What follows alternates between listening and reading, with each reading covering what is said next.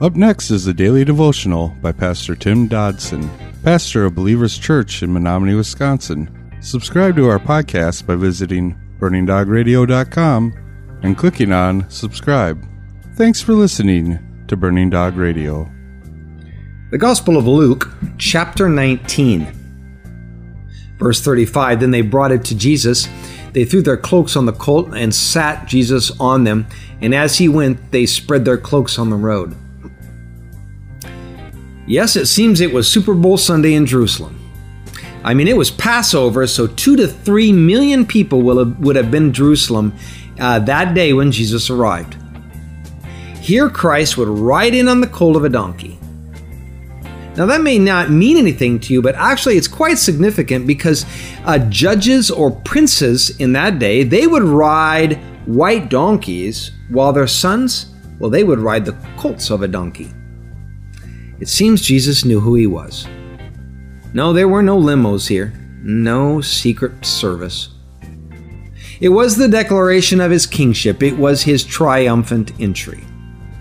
Zechariah 9:9 in prophecy said, "Rejoice greatly, daughter of Zion. Shout, daughter of Jerusalem. Behold, your king comes to you. He is righteous and having salvation, lowly and riding on a donkey, even on a colt, the foal of a donkey." The disciples of Christ, they sacrificed themselves to serve him and to bring him glory. They had been doing it now for 3 years. These would now place their own clothes on the back of the colt. Their love for him was expressed herein, not merely in words, but in sacrificial action. Let us not miss that. Verse 37.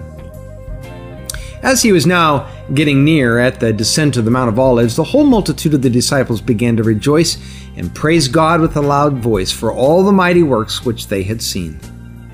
They said, "Blessed is the King who comes in the name of the Lord, peace in heaven and glory in the highest."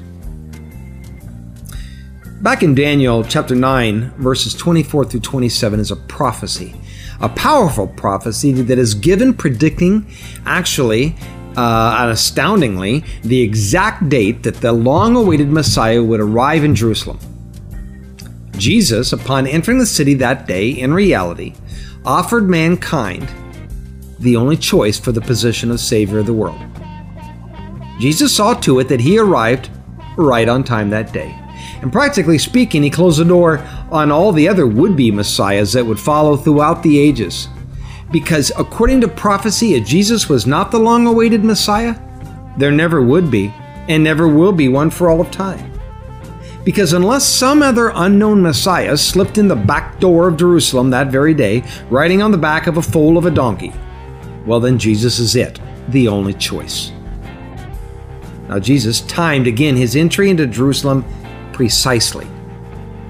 Because 500 years earlier, that angel appeared to the prophet Daniel and told him that God had marked out a certain amount of time for the fulfillment of certain events concerning Israel. And the beginning of this time would be when the Persian king, Artaxerxes, he would issue the edict for the rebuilding of the walls of Jerusalem. And you can find this account back in Nehemiah chapter 2. When Artaxerxes issued that edict, unknowingly, he then set in motion God's clock for the Jewish nation. Daniel was told that 490 years would run their course before the fulfillment of all of God's dealings with Israel. 483 of those years would end up with the arrival in Jerusalem of the Messiah. It is believed and understood that Jesus' triumphant entry into Jerusalem, riding upon the colt, was the fulfillment exactly of those 483 years. There was a man, Sir Robert Anderson. He was a former director of England's Scotland Yard. He's a brilliant lawyer, and he was also an avid Bible student.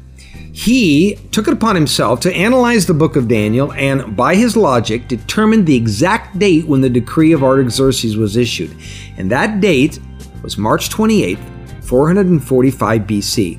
So thus, by his calculations, making the necessary corrections for errors in the calendar, he determined that on April 6th, AD 32, King Jesus rode into Jerusalem. That was exactly 483 years later. Now, if a 19th century Englishman understood God's timetable, how much more did the Lord Jesus? Yes, our Lord took great care with details, and He has numbered the very hairs on our heads, so it was no accident that He perfectly fulfilled all the prophecy concerning Himself. Therefore, our text here in this chapter, our text opens to exactly 173,880 days from that first decree. Right on time, our Messiah rode into Jerusalem.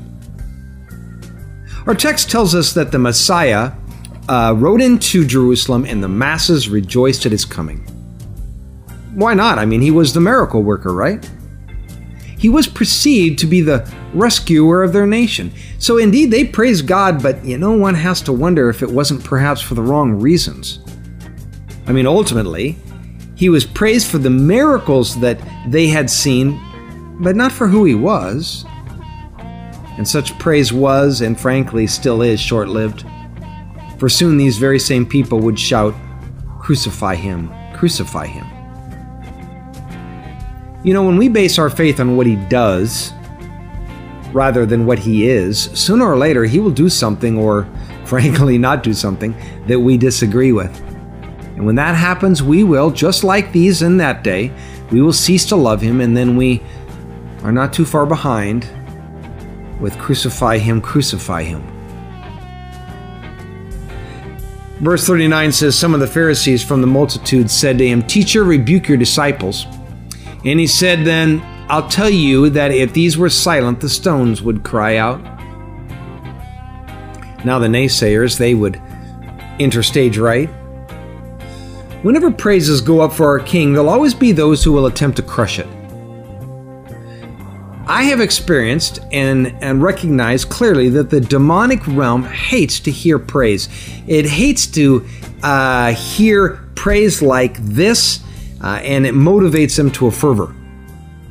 The unredeemed, or the passively lukewarm, they're going to look at this and they're going to cry, "Fanatic! Extremist!" Because these kind of people, they're not comfortable with such outpouring of the heart. So Jesus here answers back. And He says, look, this praise, it's a certainty. You see, Jesus was here in declaring His deity. He was saying, I'm more than an earthly king. God had physically, in the form of a man, arrived in Jerusalem. John 1:11 says, He, Christ, came to His own, and those who were His didn't receive Him. That was our daily devotions by Pastor Tim Dodson. For more information about Tim Dodson and Believers Church, visit jfbelievers.com.